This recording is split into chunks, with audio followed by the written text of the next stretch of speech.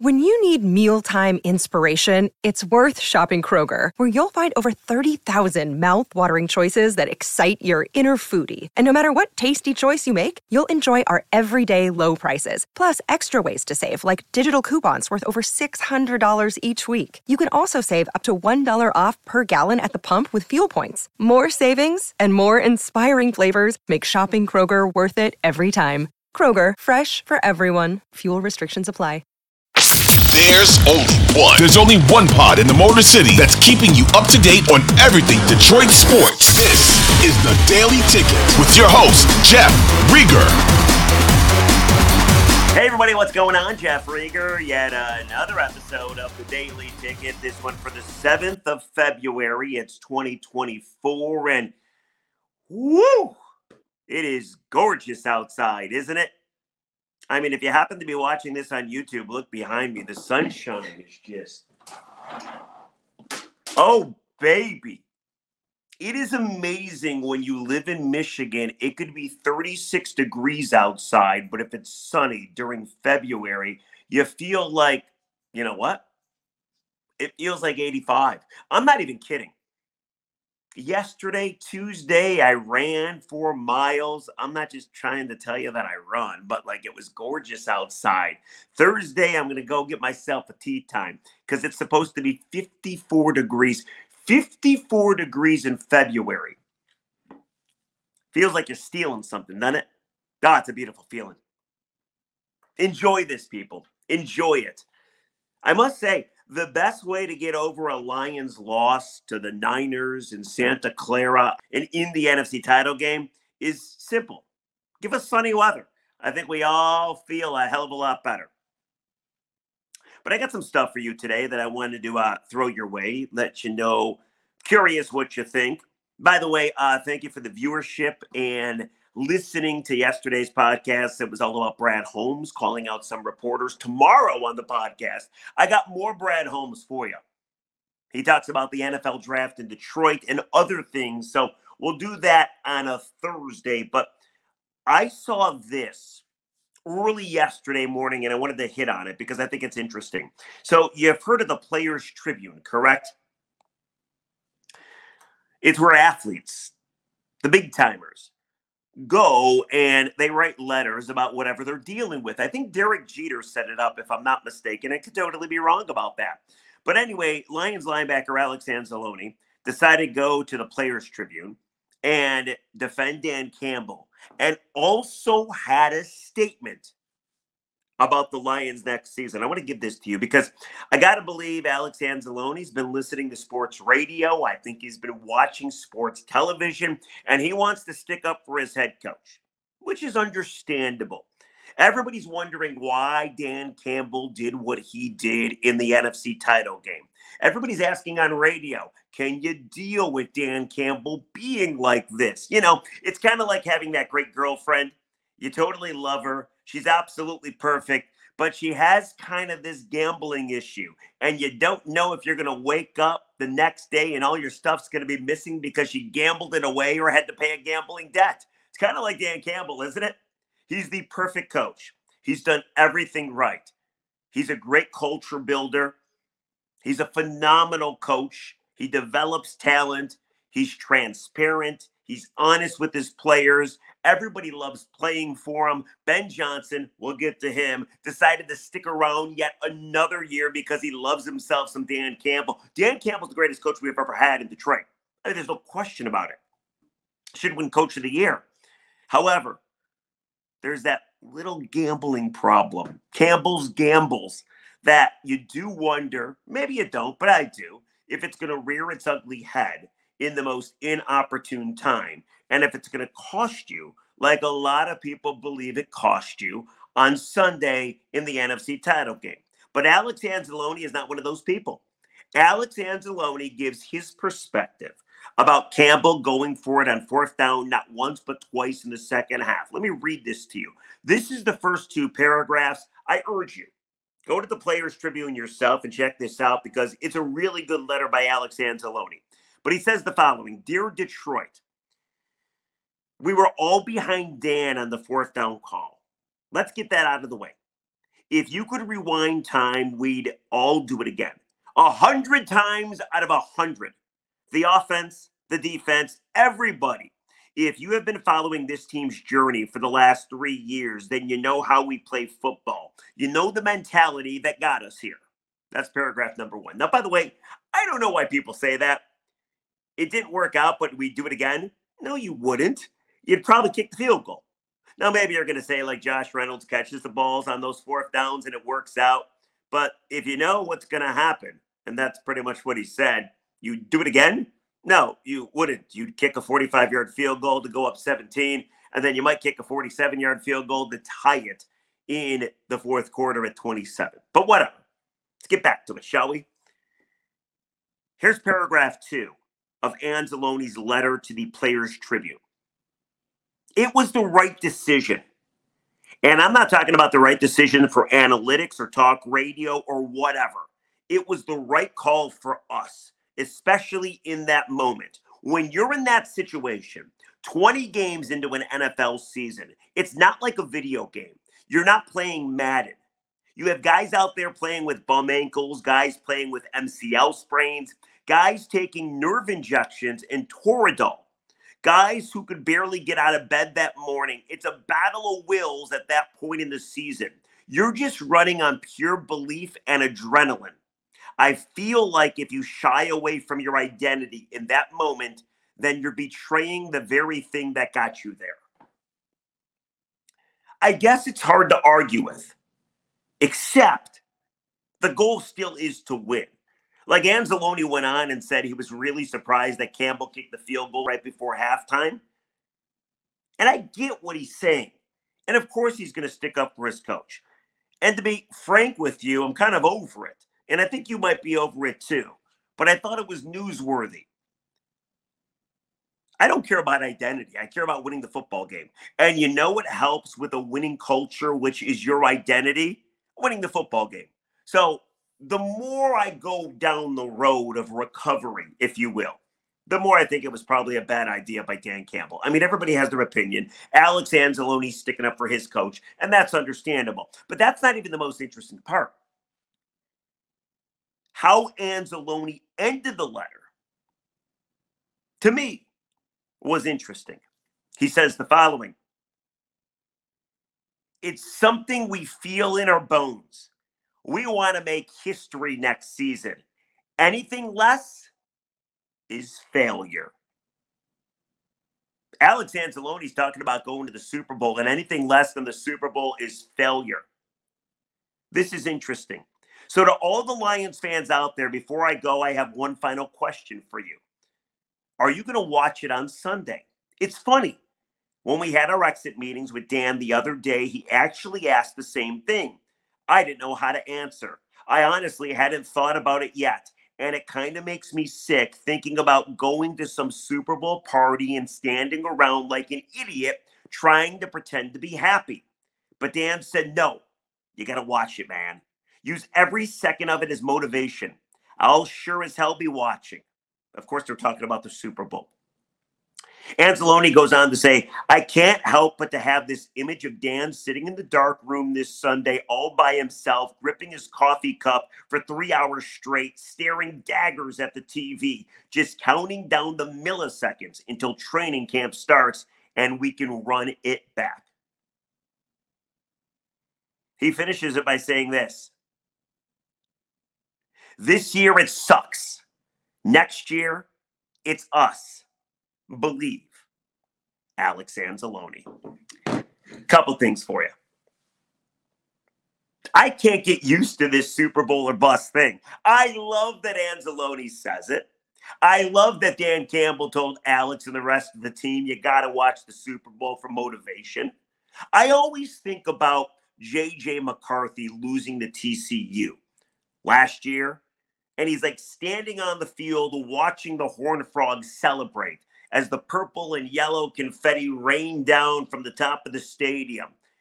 And they kept going back to that photo.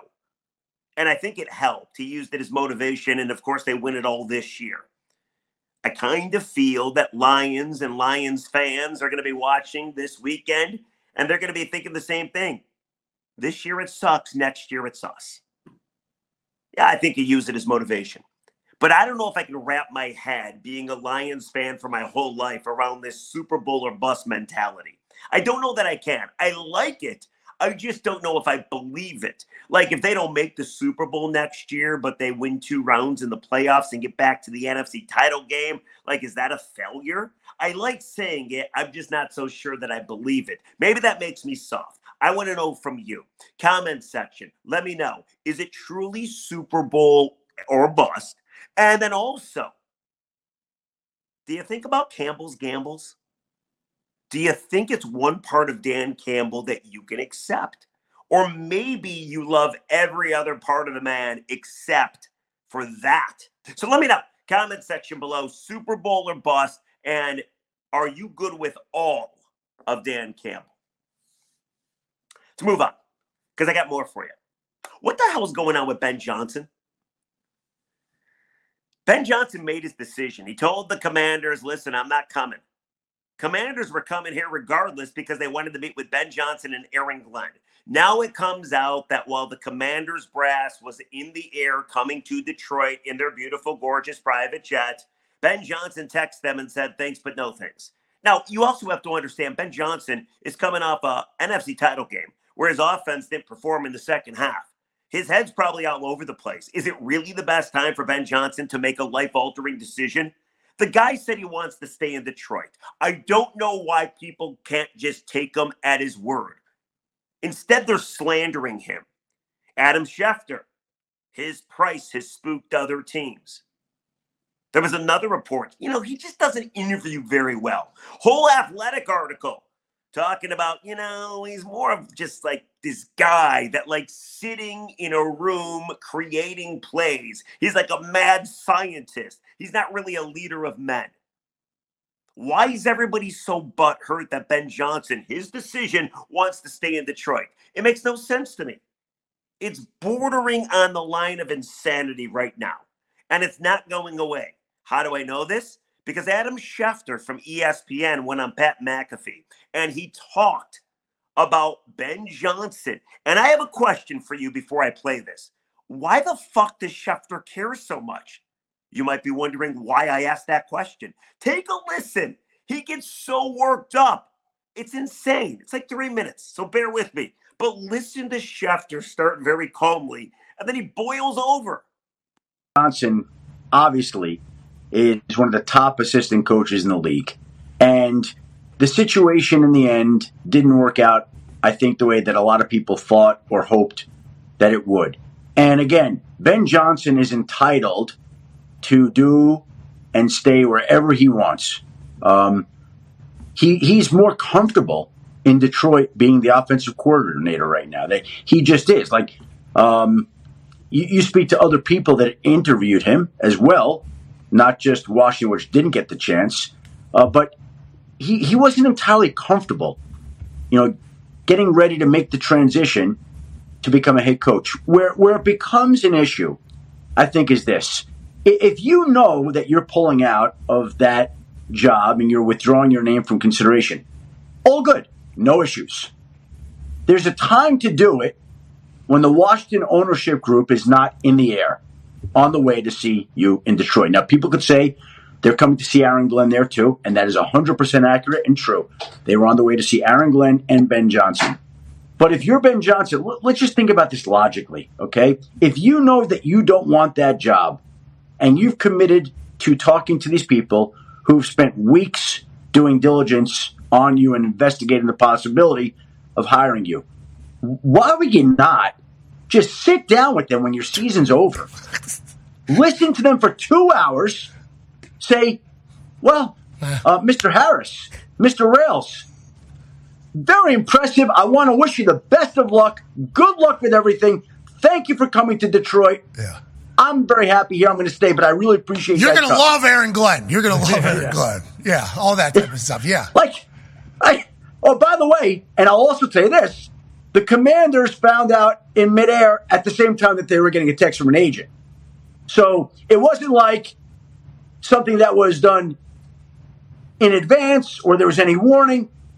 There were media reports. One person on the plane turned to another and said, Is this true? He's not interviewing with us anymore?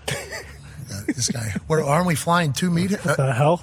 Josh Harris. They don't do this in the NBA. And then he goes, "Oh, this is the basketball guys." So now back to the basketball people. What does that mean? Either you're good and effective at your job, or you're not. Either you know what you're doing or you don't. Shefty's plugged. Okay, Shefty's plugged with the Commanders. We need to remember that. New ownership. Shefty's plugged with the Commanders. We need to remember that. This is good news for us because you are actually giving their side of this whole thing, which, as you lay it out, completely understandable. Get it. So I think they're probably appreciative. What's the other side? What's the other side? Oh, by the way, he was just as uncomfortable taking Seattle as he was Washington. Okay? Wham! Like, what the fuck? Honestly. Why does Adam Schefter care so much? Oh, there's only one side of the story. How about the other side of the story? Ben Johnson didn't want to go to Washington. And that was his comments as they talked about he didn't believe the Washington people were serious about football, said they were more serious about basketball because the ownership group also owns a basketball team. Like, why can't people get over this? And what is Adam Schefter doing? Why is he so upset? What, because he's boys with the Commanders? Oh, poor Washington. He said it himself. Washington was on their way to meet Aaron Glenn and Ben Johnson. Ben Johnson said, no, thank you. I'm staying in Detroit. You still met with Aaron Glenn, did you not? Now, you hired Dan Quinn, but you still met with Aaron Glenn. Didn't want to hire him, apparently, but you were still coming here for both of them. The other thing, too, is I find it so sickening, to tell you the truth, that Schefter and all these other talking heads are willing to slander Ben Johnson. Oh, he's not comfortable interviewing. Oh, he's not a leader of men. Oh, he asked for too much money. They're so comfortable slandering Ben Johnson just to stick up for the Commanders because you know the Commanders didn't want Dan Quinn. Dan Quinn's been there the whole damn time. They settled for Dan Quinn. So all these people are trying to carry the Commanders' water. Just admit you didn't get your guy. Ben's your guy. He's 37 years old. There's going to be more chances. He didn't screw himself in future coaching circles. He didn't ruin his credibility. Just stop. He didn't want to go to Washington. Stop killing the guy. It's ridiculous. Let me know what you think. I don't know why it irks me so much, but like, shut up, Schefter. Why are you so upset? I thought you're supposed to be neutral and impartial. Apparently not. All right, before we get going, let's lighten the mood. Super Bowl week is underway in Las Vegas. I heard Joe Buck talking about, like, it's going to be so crazy. Something big's going to happen. He says it's going to be a disaster. I wish I was there. I think it's going to be really fun. But there are two moments already from Monday's media day that I love. One is about a Niner. One is about a Chief. The Chief is Patrick Mahomes. And by now you've seen the photo of Mahomes and Brady side by side with their shirts off. And they both have kind of dad bods, I guess the proper term is. And it says something like, two elite quarterbacks of a generation. They're not ripped. They're not chiseled by any means. So Patrick Mahomes, of course, at media day on Monday night. And somebody said, hey, Patrick, would you rather win another Super Bowl or have a six-pack? Take a listen to his response. This is awesome. Another Super Bowl for sure. I have a six-pack. It's just under the dad bod. So it's just, if you feel, I mean, there might be some skin there, but then underneath that, the six-pack's there. You just got to get real close, and you got to squint a little bit, and I think you'll see it. I mean, how cool is that? Dude can make fun of himself. Dude is the best quarterback in the history of the game already. 6 AFC title games, 4 Super Bowls, and he can kid about not having a six-pack. That is my favorite Super Bowl moment without a doubt. My second favorite Super Bowl moment involves Kyle Shanahan, the head coach of the Niners. You got to listen to this, and you got to clear something up for me. So this is from Monday as well, Super Bowl Media Day, and he's talking to the NFL Network, and he was asked about Brock Purdy, his quarterback, and when Jed York, the owner of the Niners, walked up to him early on in the process and said, hey, how's our quarterbacks looking? Did he have to say, like, Brock's our guy, and he's like Mr. Irrelevant, and he's like a third-string quarterback? Like, how did that all go down? Shanahan answers the question, but now there's speculation that he was hammered or at least tipsy. Take a listen. Was Kyle Shanahan a little in the bag answering this question about Brock Purdy? Well, it's funny to hear Jed say that because it wasn't the smartest moment I've ever had. I mean, when an owner comes in after training camp practices and is like, hey, how's the quarterback? And what he means is the starter or the second. And you in irritation go, I don't know, but our third guy's the best. Like, that's not what he wants to hear. So that's why he remembers it very strong. But that was just more, Brock was so good right away with every rep he got. He was always the same. And he only got a couple of them. So it was easy for me to say. Because in his few reps, he was the best. But if you know that for a fact, I mean, then you do what you do right away. But he was the best. But you ease that on. And every time he got a little more reps, it was the same as when he only got 2. And so when it was all said and done and he got a lot of playing time, it was like, oh, this looks exactly like what I told you when I was irritated. And he only had 3 reps. And I said, no, he's the best. But that's what was so real about Brock. That's why after his 7 games, his rookie year, even when he got hurt, we knew what we had because he'd been that way in practice every day, and it was the exact same way in the games. All right, so he started off sounding rather drunk. Then I think he cleared it up rather well. You got to go watch the video. I think he was a little... he's had a couple. I got to believe. But what do you think? Let's get to some comments, and then let's get the hell out of here and move on with your hump day. Cool? All right, fantastic. My last podcast was all about Brad Holmes and him calling out the media and him demanding accountability. I thought it was funny. Some people in the media didn't think it was as funny. Like, I listened to our midday show, Doug and Scott, and they seemed a little annoyed, even offended that Brad Holmes would call out the media. I mean, listen, we rip on Brad. He can rip on us. I got no issue with that. And by the way, neither him or us are going to be 100% correct on any prediction or opinion that we utter. So it is what it is. But here's some comments. And then, by the way, tomorrow I have a huge announcement about the comments and you and how I kind of feel we're going to get a little competitive. We'll do that tomorrow on the Daily Ticket. But here we go. Stenbo1374 says, I absolutely love the Brad Holmes end of the season press conference. Best ever, not just because he cashed receipts, because of his energy.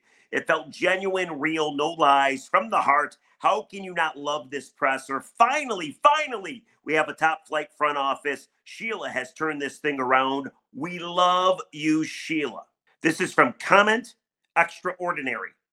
Come on, dude. I've listened to 97.1 all the time. Everyone on the station was hating for weeks, and some still maintain last year's rookies were still reaches.